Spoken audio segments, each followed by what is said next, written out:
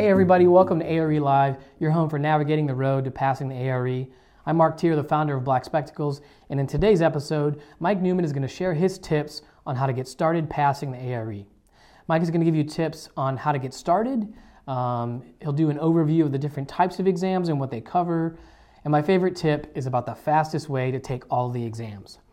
Now we'll make sure to post the PDF that Mike discusses in the show notes so you can download it and follow along. But before we get started, if you'd like to attend our next ARE Live broadcast, visit blackspectacles.com/podcast to register. During the live broadcast, you'll have a chance to ask questions and share your answers with Mike. And if you don't know Mike, he's an adjunct professor at the School of the Art Institute of Chicago. He's also the founder of Shed Studio, and he's the instructor for Black Spectacles' online AIA ARE prep curriculum. If you haven't already checked out our AIA ARE prep curriculum, head over to blackspectacles.com where you can watch any of the free tutorials from the courses. And today, we have a very special Black Spectacles promo code to share, so make sure you stick around until the end of today's episode. But first, let's hand it over to Mike. So as Mark just said, this is going to be the top 10 tips. We're just going to dive right in. Our first tip of the day, is don't panic. This sounds like I'm joking. I'm not joking. I mean, don't panic. And the reason for this is it's very easy to get into a situation where you go out, you take the exam, and something goes wrong. You get a bunch of questions you didn't know, and now you're like, oh my God, now I have to outsmart the exam. It's the worst possible thing. Everything is calm. It doesn't matter if you fail one of the exams. It maybe costs a little bit of money, takes a little time. It really doesn't matter. This is one of those things that you just have to be loose about it. Architects hate being loose about these kinds of things. You just have to get over that. There's a million possible questions that you could be asked, any number of things on any one of these topics. There's a huge array of possibilities. There's no way you could possibly know all of the answers. It's quite plausible that you could get a situation where you get an exam that is filled with questions you just don't know. C'est la vie. Don't worry about it. Don't panic. It's also quite possible you could really not know that much at all, take the exam, and by happenstance get a whole bunch of questions that you do know and pass easily.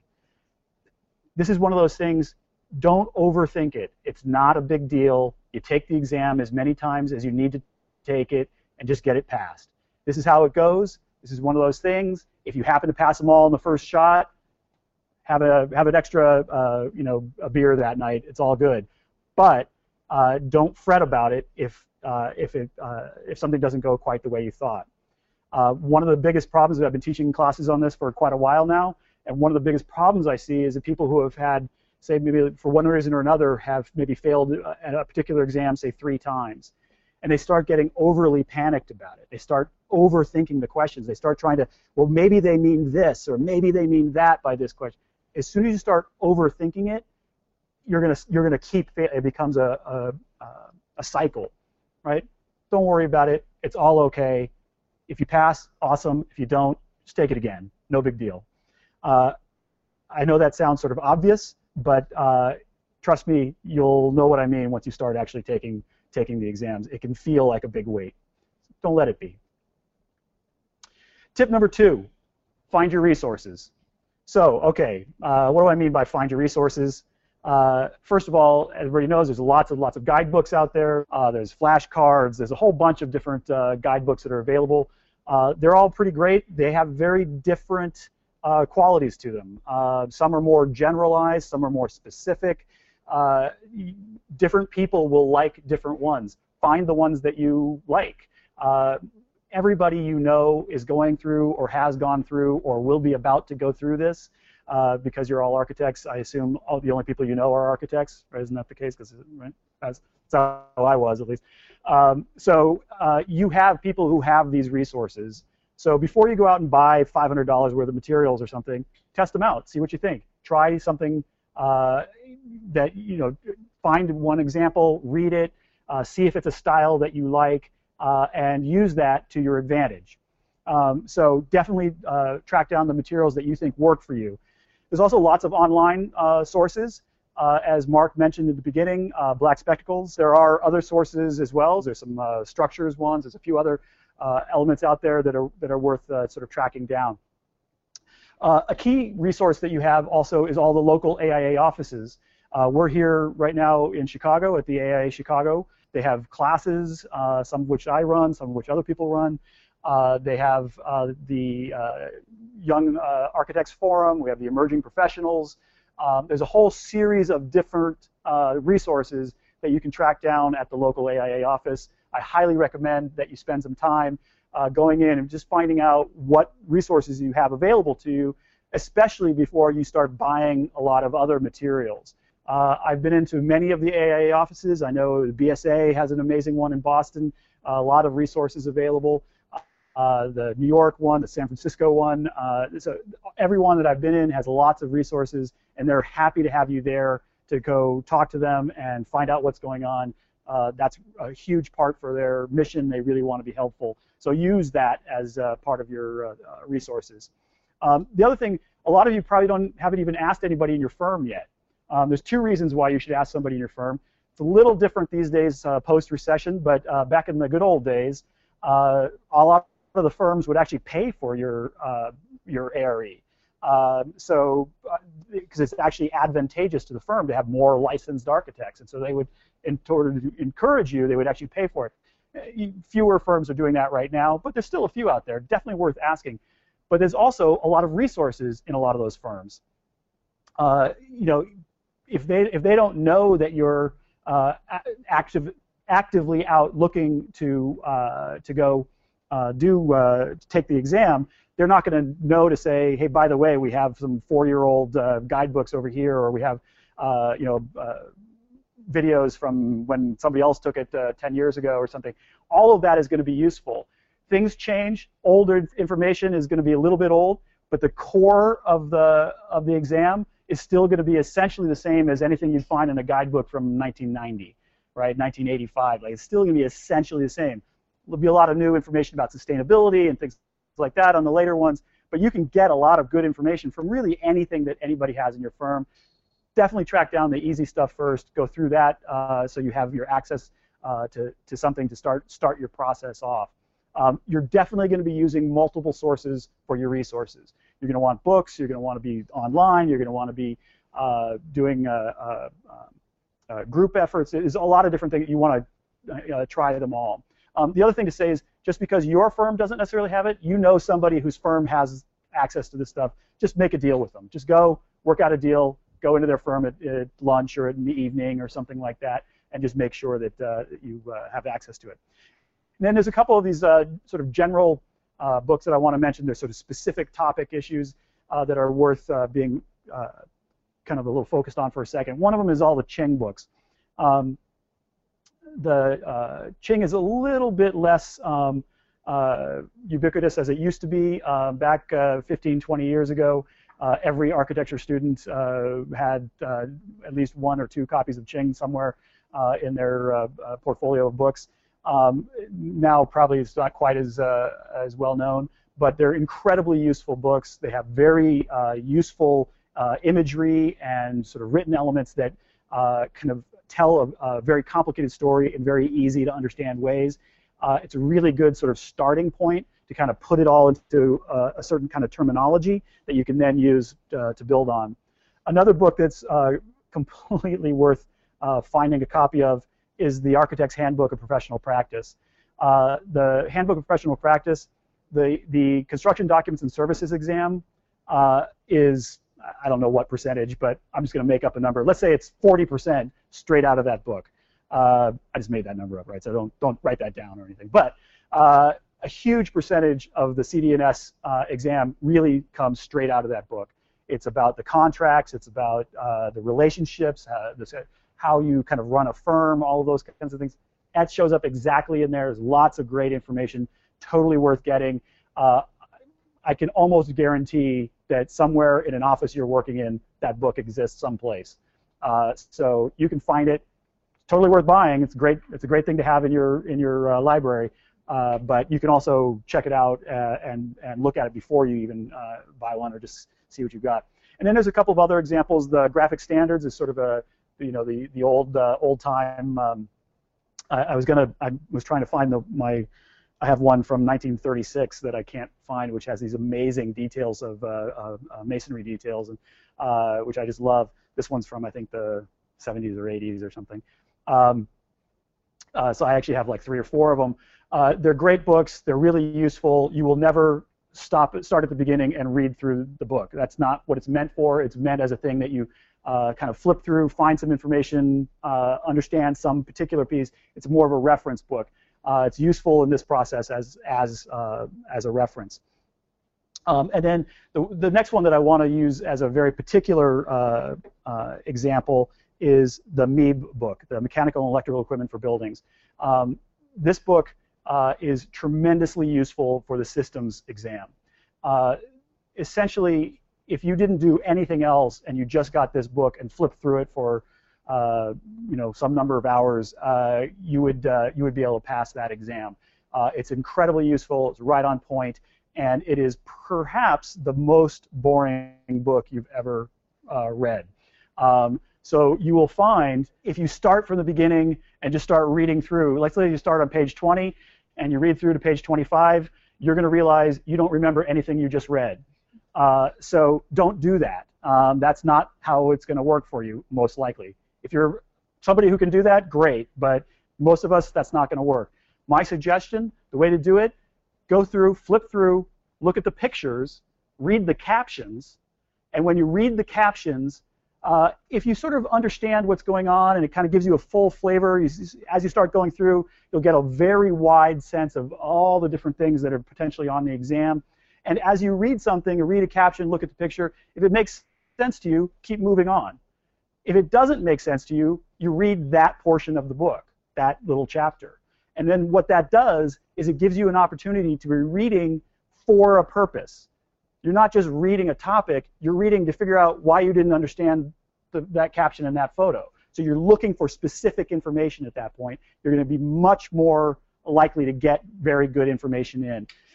So you're looking at the imagery, at the diagrams, at the photos, and then going through and focusing on the captions. And there's a number of different sort of examples that you can sort of check out. Here's one little example that is just, when you look at this image, you'll start to see, okay, this is about an atrium and smoke and how the where the smoke detector is. So I start looking, all right, so I have an atrium. If I had a fire down here, heat and smoke is going to go up. Where does it get out? Well, it gets out through that system there. There's a smoke detector there. I've got sprinklers in sort of logical locations that are spread out over, in sort of logical ways. If you look through something like this and you're like, okay, I get it, well then move on. Don't spend any more time on it. Tip number 3, be strategic. All right, that's sort of obvious, but let's think about what we mean by be strategic. One thing is, and I say this to a lot of people, and it always cracks me up because I can always tell that nobody will ever do it. One thing is, you can take the exam to learn the exam. Like, so what does that mean? It means, what's the best way to learn how the exam works? Well, just go take it, right? Let's say you studied for 3 days and went and took them all. You just take a couple days off, go take them all. Well, what if you passed 3 or 4 of them? Wouldn't that be awesome? Think about that. You would then only have to focus your studies on the ones you didn't pass. So you spent a few days and a few $100 to take away half of the process. Totally doable. If I was saying this to a bunch of MBAs, those MBAs would say, wait, you're telling me that nobody will ever see my score, that I don't have to tell anybody that I've taken it or not taken it or anything. I would learn a huge amount from taking it. Well, I'll just go tomorrow and do it. Almost no architects will do it because architects don't want to walk into something they know they might fail. It's the weirdest thing. Like, it doesn't matter. You could totally do it. I mean, I know it costs money. There are issues. But you could totally do this, right? And you would learn a huge amount. So that's one of the options. Don't fret about it. Like, some people get into these things where they sign up for the exam and then they like put it off again. Oh, I have that that wedding coming up, and so they put it off. Oh, we have that big project, and so they put it off again. Like, you will never not have a wedding coming up. You will never not have a big project. You will never be less busy. I know that sounds amazing to you because you probably feel like you're pretty damn busy. You will never be less busy. It doesn't happen, right? Just take it. You'll learn a huge amount just from that process. Another thing about being strategic, treat it as a social event. This is one of the things I love about this exercise. The fact that we're going to go through these top 10 tips, and then we're going to head downstairs for the folks that are here in Chicago. That's a great resource. If you have friends who are going through the same process, maybe somebody buys one set of books and you buy another set of books, and then you can share them back and forth, right? Suddenly you've got people who you can meet with, and you say, all right, we're going to meet on Saturday for 3 hours. That means you have to actually have gone through it and force yourself into that process. It forces you to keep on a pace, right? Treat it as a social experience. Know the NCARB system and where you are within that process. So understand how the rolling clocks work, all of that kind of thing. I'm not going to really get into it because it's different in different states and we have people in different places, but you should understand the rolling clocks. Often there is more than one rolling clock, like for the folks in Illinois, there's actually 2 rolling clocks. You have a 3-year and a 5-year, it's kind of complicated. Know where you are in that whole process. And then the other thing is you should know that there's a transition about to go on, which is the ARE is going to be going from the ARE 4 series to the ARE 5 series. So we're moving over to the ARE 5.0. So the current exam in 4.0, or 4.1 or whatever it is now, is construction documents and services. It's programming, planning, and practice. So it's there's the CD&S, and then there's programming, planning, and practice, PPP. There's site planning, building design and construction systems, which is what people used to refer to as means and methods. There's structural systems, there's building systems, and then there's schematic design, which is the only current one that is all vignette. Essentially, all the other ones have vignettes within them. They have multiple choice and vignettes, drawing vignettes. The schematic design is all vignette. And what the 5.0 is going to move to, so that's 7 exams. The 5.0 is going to go to 6 exams: practice management, which is obviously about how your firm works, how you set up the insurance, all of those kinds of things. Project management, which is like project delivery. Is it design build? Is it design bid build? What kind of contracts are being used? How do the change orders work? Programming and analysis would be all that sort of stuff that you need to know prior to really starting an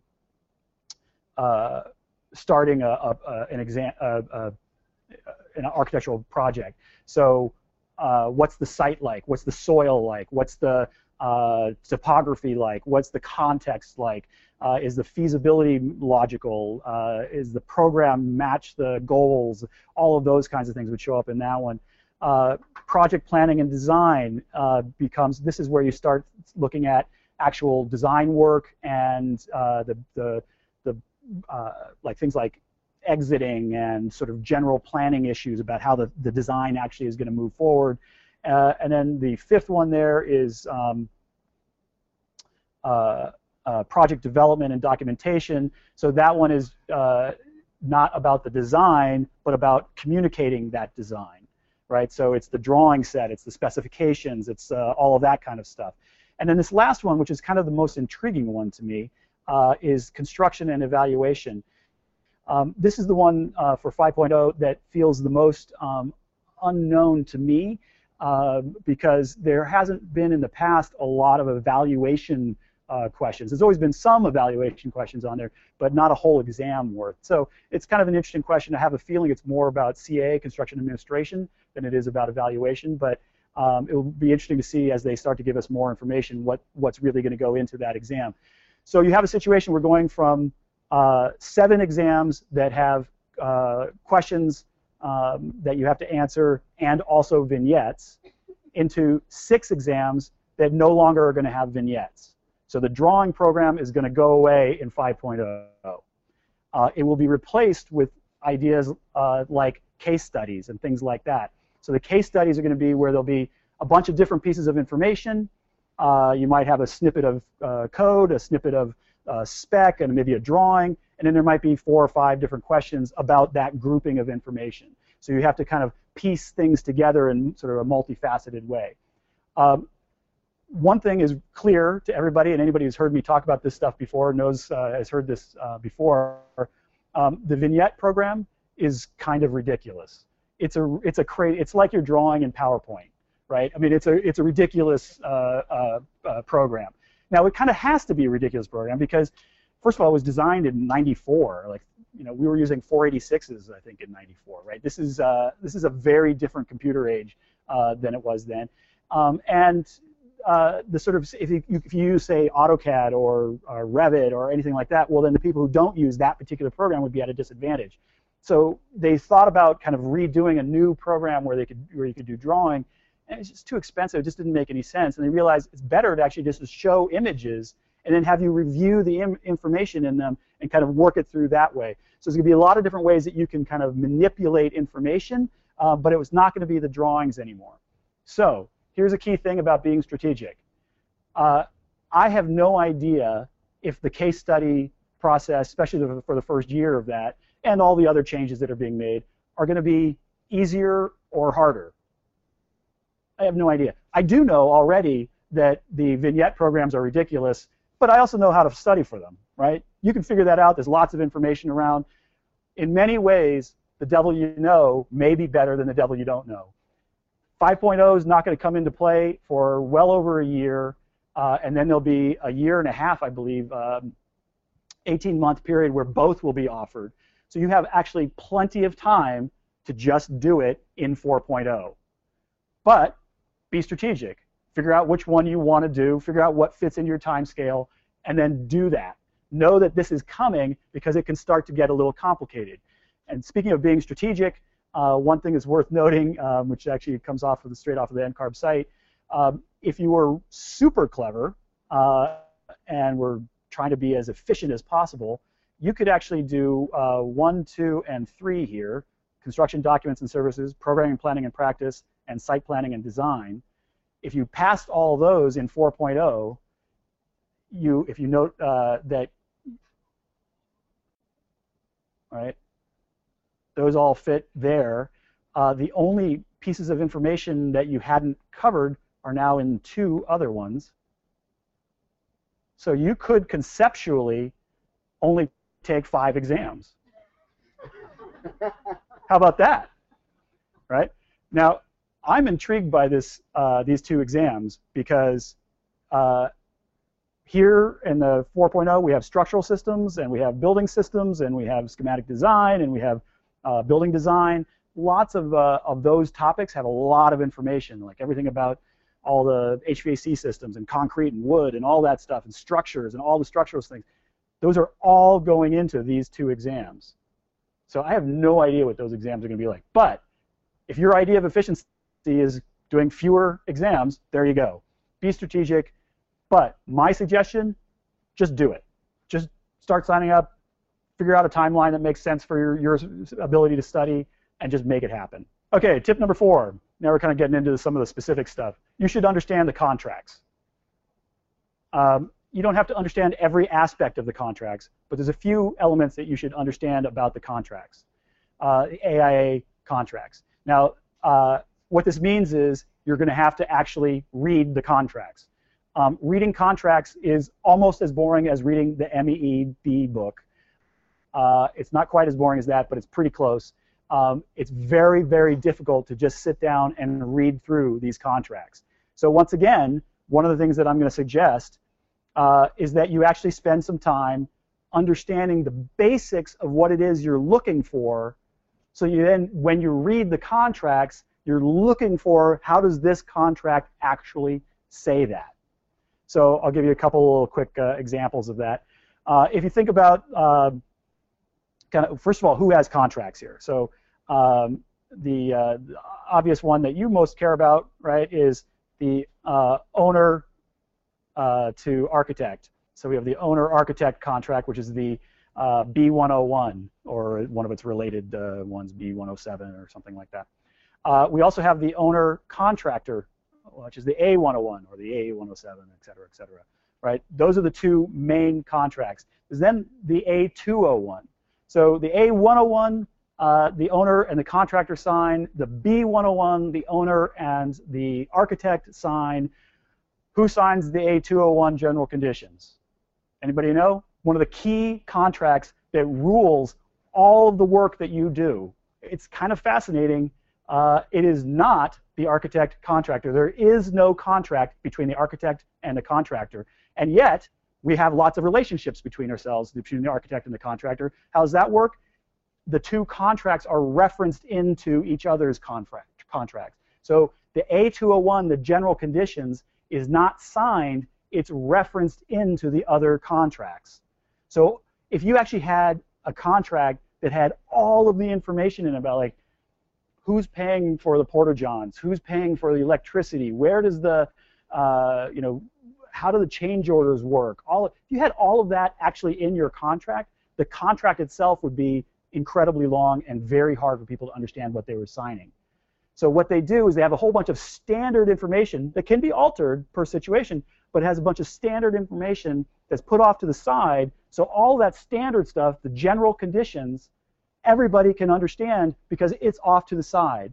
And the other ones then say, and by the way, we include the A201 in this contract. So they reference it in to that contract. So you focus the contracts on the important things that need to be understood for the negotiation, but then all that backdrop of information that has to be there for everybody to know what their roles are is all still there, right? So understanding who has a contract. If I have a subcontractor and that subcontractor has a contract with the contractor, obviously, can I talk to the subcontractor? Can I go talk to him? The answer is no, I cannot. Now, we all know that we go talk to subcontractors all the time. Whatever. We're not talking about how things work in the world. We're talking about how they work on the exam, right? You cannot talk to that subcontractor. Who do you talk to? The general contractor, right? Technically, you actually talk to the owner who talks to the general contractor. But because the A201 says, oh, by the way, there's this relationship between you guys, you can actually talk straight because you're acting as an agent for the owner. So you can talk straight to the general contractor, right? So that conversation has to go through the general contractor before it goes to anybody else. So when you start looking at the exam, at the contracts, you're looking for these key pieces of information. One of them is architects do design intent. Contractors do means and methods. So your role is to do, this is what we think it should be. This is how we think it fits into the world. Code, all of that kind of stuff. The contractor's job is to then make that happen. Those are two very different contracts. Just think about the different way that we said that, right? The contractor's job is to make that happen. It's not to be like, this would be a good idea. It's to make it happen. Different kinds of contracts, they sound different, there's different words, they have different meaning, and they have dramatic impact on who does what at the site. I have to say, this is one of those things where, since I've been teaching this stuff, I have been kind of amazed at how little anybody tells any of their employees about how the contracts work. You guys are probably standing on sites out there saying all kinds of things that you should not be saying, right? This is one of the great things about studying for the ARE. Taking the ARE, we all know, kind of sucks, right? But studying for the ARE, you're absolutely going to be a better architect because of it. There's no question. So, architects, design intent, contractors, means and methods. So let's look at a couple of what that might mean. You look at the standard of care. This is the official way that we talk about how these things go. The standard of care for an architect is reasonable and prudent. The standard of care for the contractor is conformance. Right? Those are very different. You have to start looking for those terminology, that terminology, in order to start reading the contracts. You'll start seeing it differently, and it'll make sense. Don't just start reading. Understand what you're looking for first. By contract, you can only promise competency. You cannot promise beauty. There is no part of the contract that says, I'm going to give you the most beautiful building ever. It can't. It doesn't make any sense. How could you do that in a contract? right? Contracts are not about that. Code is not about that. The exam is not about that. Don't get confused by it. Do not think that your world in this part of the discussion is about anything like beauty or interest. Tip 5, you already know structures. Trust me, you already know structures. The thing you may have some trouble with is speaking your version of structures into a world of engineer speak, right? That's all it is. It's not as complicated as it looks or seems. So let's give a couple little general statements about this, and then I'll use an example. So one is concepts are more important than formulas. The formulas, the entire point of the formulas is to make tangible the concepts. Often, if you understand the formula well enough, you understand the concept and how the concept and the formula fit together, you don't need to do any math. It's not about doing math. There'll be more questions about sort of general ideas than there will be about math. Every once in a while, you'll have to do some math just so they can see that you know how to plug numbers in. Nobody's going to expect you to memorize formulas, although it's actually useful to memorize a few of them just so you can recognize them quickly. All that information will actually be given to you. You just have to be able to find the right information and plug it in the right spot. It's kind of a key sort of thing to understand. Engineers will say things that sound like they're truths, but they're not truths. They're just simplifications. The world is complex. They look for ways to make it simple so that big, complex things, decisions can get made. Don't get fooled by that. You actually do understand what's going on, even if they say it in some odd way. They're still saying something that you already understand. And obviously, don't fret, because it's not going to help. So let me do an example here. I'm going to use a couple of terms. One is the modulus of elasticity, E. One is the moment of inertia, I. And the section modulus, just as another example, is S. And here's some examples off to the side here of the section modulus being calculated. So the E, modulus of elasticity, is a term about the stress-strain diagram that describes essentially how robust a material is. The modulus of elasticity for steel is significantly higher than it is for, say, wood.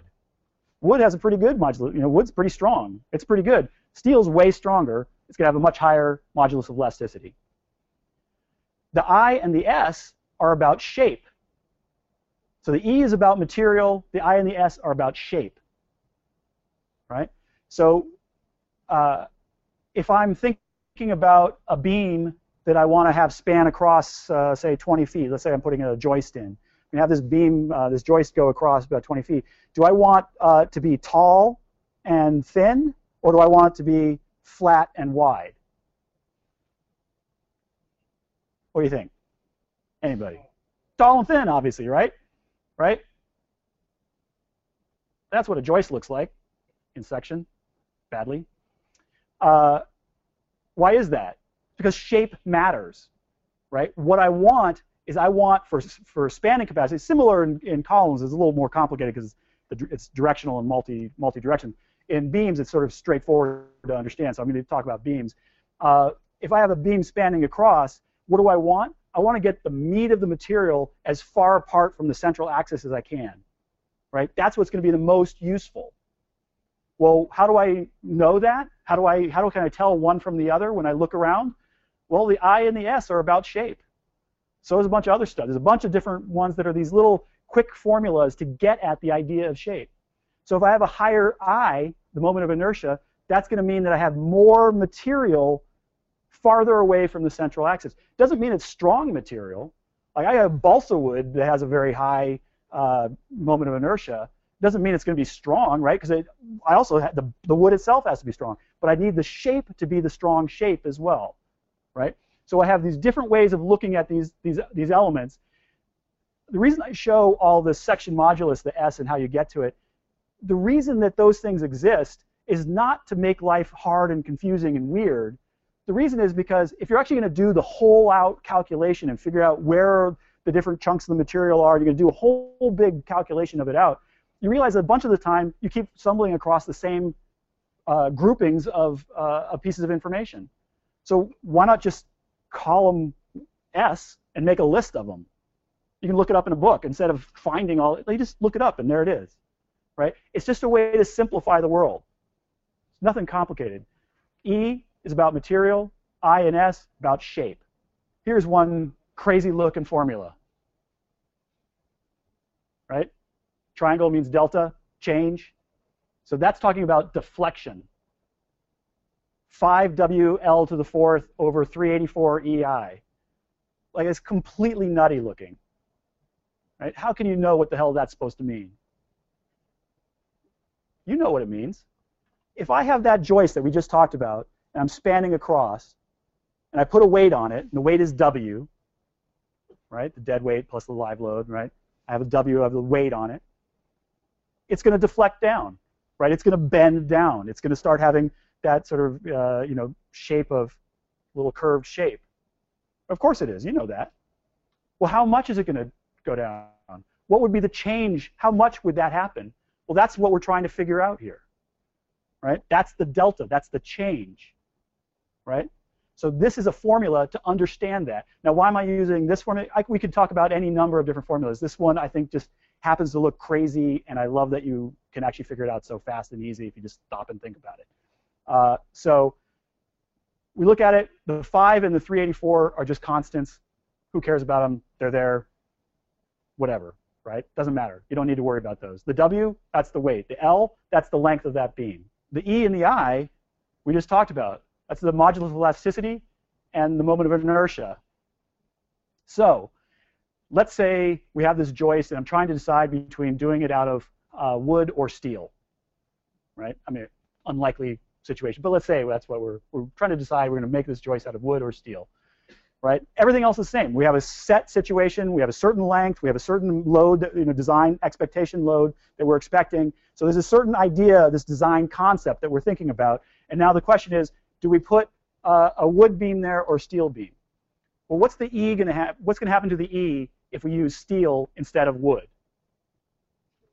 It's going to go way up, right? Steel is much more robust from a modulus elasticity standpoint than the wood is. Even Douglas fir, which is a very good wood, right, is going to have a much lower E than the steel would be.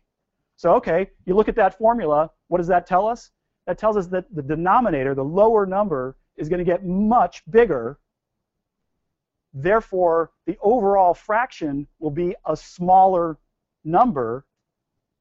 Therefore, if we use steel, it's telling us that we're going to have less deflection because it's steel than if it was wood. That was something you knew already. That's something, now that you look at that diagram, that formula, you can tell that's what it's saying to you, right? It's complicated looking, but it's nothing you didn't know. You're going to use steel versus wood. The steel is going to be have less deflection. You know that. There it is, right there. The E goes up, the overall number goes down, less deflection. Use wood instead. That lower denominator goes up. The delta changes. Therefore, that means there's more deflection. This is what you know. Okay, let's say it's wood. Let's say we chose Douglas fir, and we're doing it out of wood. And we, just like we talked about a minute ago, we say, all right, are we going to do it vertically, or are we going to do it like a board? Right? So we have two choices. One is that we're going to use vertically in section, and the other one is that we're going to use it like a board in section. Well, that's about shape, right? The farther away, we said that I want to span across, I want to get the meat of the material farther away from the central axis of whatever it is my spanning material is, right? So there's the central axis for that one. Sorry, I didn't line them up very well. Sorry about that. Right? On the one that's a board, the material isn't far away from the central axis. I'm not getting any benefit from it. You know this already, right? You put a board out, you make it nice and wide to walk across. That'd be great, right? But now it bends way down. Be nice and stiff if you stand it upright, but now it's going to be hard to walk on, right? Because it's thin, so you have to put a floor on it. So, like, this is stuff that you know, right? That I'm going to have a bigger number for I in the one situation that gives me that one standing tall than I am going to have it on the one that's laying flat. Exact same thing that we just talked about. I'm going to have that larger number is going to make the deflection less. The smaller number would, if I did it as a board, is going to make the deflection more, right? So this is one example of how you know this. Don't fret about it. Look for the information and translate it back into your terminology. Nobody else is going to do that for you, weirdly. Engineers don't even understand that it's weird terminology. So you have to actually make that happen. When you read these guidebooks, when you look at this information, you have to translate it back into your information, the way that you think about it. Oh, and don't forget SOHCAHTOA, sine, cosine, tangent. Tip 6, we're going to go through a little faster on some of these. Key one of this is, on this exam, really nobody cares if you're a brilliant designer. I know that's sort of shocking and hard to believe, and you've been building up your whole life to prove to everybody that you're the best designer around. Nobody cares. The only person that's going to read this, look at it, is a computer. Computer doesn't care. It doesn't get a tear in its eye when you have a beautiful sequence or hierarchy shown or something like that. It's about competence. It's about the health, safety, and welfare of the public. So that means that beauty and all of that does not come into it. And in fact, if it starts to come into it, if you find yourself doing one of the vignettes, you're doing the schematic design vignette, and the word beauty or hierarchy comes into your mind, you should just turn the computer off and walk out, because you've just failed it. Like, you're not going to pass that exam if you're thinking that way. What you have to be thinking about is, it's a puzzle. The vignettes are puzzles. They have architectural content, but they are not architecture, right? So there's going to be a bunch of information. I'm using as an example the schematic design here. There's going to be a bunch of information that's going to come at you. You have to find a way to translate that information into something useful. So my example that I'm showing here is, you make a little matrix. Find a way to jot down on your scratch paper what the key pieces of information are. It's as important to practice how you're going to translate the information as it is to practice using the program. It's really important to know how you're going to move through that information. It's at least as important as understanding how to actually draw in that particular program. So it's a puzzle. Think of it as a puzzle and then move through. That's kind of the key of any of the vignettes. When you're thinking about the schematic design vignette, you actually know what it's going to be. It's going to be a 2-story building. It's going to have double height space in it. That double height space is going to be the truck bay for the fire trucks, or it's going to be the gymnasium for the junior high, or it's going to be the reading room for the library, or whatever, right? It's going to be a small institutional building, 2 stories. You have to deal with the stairs. You have to make sure the stairs line up. Nothing else really needs to line up. The upper floor doesn't even have to be the same size as the lower floor. That's not what it's about. It's a planning exercise. It's not about architecture. So it is not architecture. It is a puzzle about architecture. It will look something very much like this. Don't try to make it anything else from that. If you find yourself, so here's an example where you've got, here's a lobby, and here's a stair, and another stair, and I have this nice straight corridor. I'm going to put the big room wherever, because for whatever program reason they want it there. Oh, maybe that's not a good one. Okay, maybe I'm going to do it with a stair there and a stair there and a nice little L shape with the lobby. That's great. Looks all great. I got another couple. If I find myself doing something like this, just throw it away, start again, right? Simplicity, make it simple. Don't. It's not simple from the standpoint of be a modernist or anything like that. That's not what I mean. What I mean is, if it's simple to look at, it'll be simple for you to find the mistakes. It'll be simple to make sure everything works. It'll be simple to make sure you're not missing anything. Keep it competent and simple and straightforward. So the schematic design has the building design and the interior layout. Most people actually have trouble with the interior layout, the little tiny one, not the schematic design one, because you actually have a fair amount of time for the schematic design one. The interior layout, you have a very limited period of time, and it seems like it should be so easy. You have to put a couple offices in, put some furniture in. We've all done that a million times, right? Like, how hard could that be?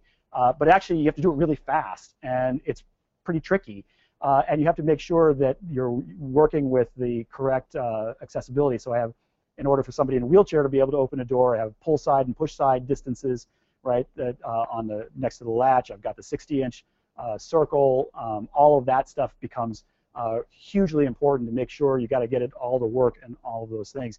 You definitely want to spend some time practicing your speed on that one. All right, tip number 7. Here's a little one. Plane sawing versus quarter sawing. So what's up with that? Plane sawing is about economy. So what I'm going to do, I'm going to take a piece of wood. If I'm a lumber yard owner, I have this big log. I'm going to cut a bunch of lines straight across all of it, right? If I'm doing a quarter saw, I'm going to take that log and I'm going to saw it into quarters, and then I'm going to cut out like that. So what's going on there? What's going on there is the quarter sawn is way less efficient. Plane sawn way more efficient. But with the quarter sawn, if I look at the, oops, that was not good. Let's try this one a little better. I'm going to have nice straight grain lines, right? Because all those grains are going right through. The rings are going right straight through. If I look at it in section, right, it's going to look like that. It's going to expand and contract in all kinds of incredibly predictable ways. It's going to be very useful, very strong. It's going to wear well. The plane sawn is going to be way more efficient from getting as much wood out of it as possible, but the grains are going to look like little cathedrals, right?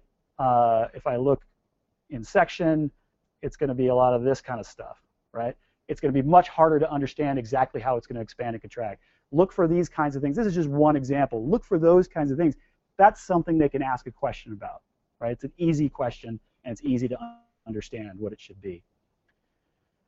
Okay, this is going to be the world's fastest description of HVAC. Heating is easy. How do you do it? You light a fire, you burn something, it gets hot. Very simple. Cooling is hard. How do you make cooling work? What do you think? Anybody know? I move heat around. That's how I make cooling work. So how do I move heat around? Here's a basic thing that will show up in 80% of the HVAC systems in the United States. So I'm going to rip through this very fast. I apologize. I have a loop of refrigerant. That loop of refrigerant just happens to be a material that we like because it's got really useful properties to it. There's this concept known where if I pressurize something, any particular material, if I pressurize a particular material, I can know what the temperature will be of that material. Very useful idea. I take that refrigerant material, I compress it way, way down. So up here, I'm compressing it down, and I'm making it very, very high pressure. That means this part is very hot. And then I get it to here, and I let it expand out. And so that means this part, because it's now a different pressure, is very cool. It's the same material, it's just going through this loop. I pressurize it, and then I let it expand out. I pressurize it, I let it expand out. It just keeps going through that loop. And because I'm doing that, it changes temperatures on the two sides. Why is that useful? Well, if you think about it over here, if I have the cool side inside the room, and I have the hot side outside, the cool side inside the room is going to accept warmth from the room. And then I'm going to move it to the outside, but before it gets outside, I'm changing the pressure of it, and I'm increasing the temperature of it. It's now hotter than the air temperature outside. It's going to give off the heat to the outside. So this one little concept is how I'm going to accept heat from the inside, and I'm going to give it off to the outside. That's how your room air conditioner window model works. That's how every air conditioner works. So how does that work? I have a 4-loop system. I have the that refrigerant loop. I have the pressurization. I have the expander. When I get the hot stuff, I have a loop out here that's going to take all that heat and get it off probably up to the roof and get rid of it. I have maybe a cold water loop here that's going to take the cooling that we just made, even though I said you can't make cooling. It's going to take the cooling we just made and bring it to wherever I need it, and then it's going to transfer that cooling to probably an air-based system that's then going to take it to where the people are. Do I always have all 4 loops? No. I could have 1 loop, I can have 3 loops, I could have 2 loops, I can have 4 loops. But that concept is how essentially every air conditioning unit in the country is going to work, right? So this really crazy, complicated-looking thing, right? There's my refrigerant loop. There's where up on the roof I'm getting rid of the heat. This is my cold water going up and exchanging with the air, and this is where the air is coming out and making me nice and cool in that building. That's the 4 loops right there. So you can see very complicated looking diagrams are actually quite simple. Tip 9, 300 square feet to 350 square feet for a parking space. This is sort of for PPP and that kind of thing. So if you have to find a way to do, let's say somebody says you have 100 cars. Well, how big of a parking lot is 100 cars? Multiply it by 300, there you go. How big is that parking lot? We always know that the parking lot is going to be somewhere between 60 and 64 feet wide. That's going to be enough room for a parking space, a drive aisle, and a parking space. And then what's the other dimension? It's going to be half the number of parking spaces times 9. Why? Because 9 foot is the typical width of a parking space. So in like seconds, somebody can give you a fairly complicated sounding question, and you can figure out exactly how big that thing needs to be. Last thing, I'm not going to go through this really. I just want to say one kind of word. There's a whole exam about programming. First of all, who does the program? You do the program, right? You're the architect, right? So you make the program. Do you write the program? If I'm asking the question, that probably means no, right? Technically, you don't. The contracts say that's what the owners bring to the deal. They have to know what they want. How do we know what they want? How do we have the ability to start designing for them? They give us the program, right? But often, clients don't have enough information. They don't know how to. They're not savvy enough in that process to know how to do that. So they will hire you for an additional service. It's an additional service onto the contract. If it's not written in, you don't get paid for it, right? So it's an additional service, and then you do the program. What is the key thing about an architectural program? Which sort of listed out there what's going on. The key thing about an architectural program is that you're not designing while you're doing the program. This is really hard for architects to understand because we want to design from the get-go. But the entire point of doing a program is that you're looking at the data. You're understanding the information. You're looking at the context. You're building the case that you will then use to design. If you start designing right away, you are already you're compromising the information. If you start designing right away, you are now looking for data that supports your design, whether you mean to or not. It's exactly what you're not supposed to do. A program is supposed to be devoid of the design process. I can't guarantee, but it's really likely there'll be a question like that somewhere in there because that's one of those things they want you to really understand. All right, there we go. Blasting through it. Top 10 tips for passing the ARE. Well, the forum's gone through a number of interesting moments. One example, a number of years ago, people started posting actual questions that they had memorized, and a lot of people got into big trouble because there's a huge deal. Obviously, if you're NCARB, you really don't want there to be like direct questions being quoted on forum sites. And so that became a real problem for them, and so there was a lot of legal issues back and forth, and then there were some other things. So it's been through a number of lives, but the new version has essentially the same sets of information. Yeah, the question is about the graphic vignettes. Are there any good resources for that? Norman Dorf's books are a really great set. He was kind of the vignette guy for a very long time, and he did a bunch of these really kind of lovely little kind of self-produced books. But by far the absolute best thing to do for the vignettes is actually download the program and do it on your computer. Definitely use the demos, test it out. Getting used to the program is a huge deal. So it's good to look at the resource books. The Dorf stuff is probably the best that's out there, although all the guidebooks will have some version of it. But by far the best thing is just to get on and get used to it because it's a very unusual program. The graphic standards is actually, so the question was of the resources that I talked about, a number of them I was saying were sort of specific for specific tests. Graphic standards you'll find the most applicable in the 4.0 is going to be in the building design and construction systems exam because that's where you see a lot of the kind of details. So things like, you know, where are the weep holes, where are the ties and masonry, where are the, you know, how often are the studs, all those kinds of things show up very easily when you're sort of flipping through the graphics and then reading the text of the graphic standards.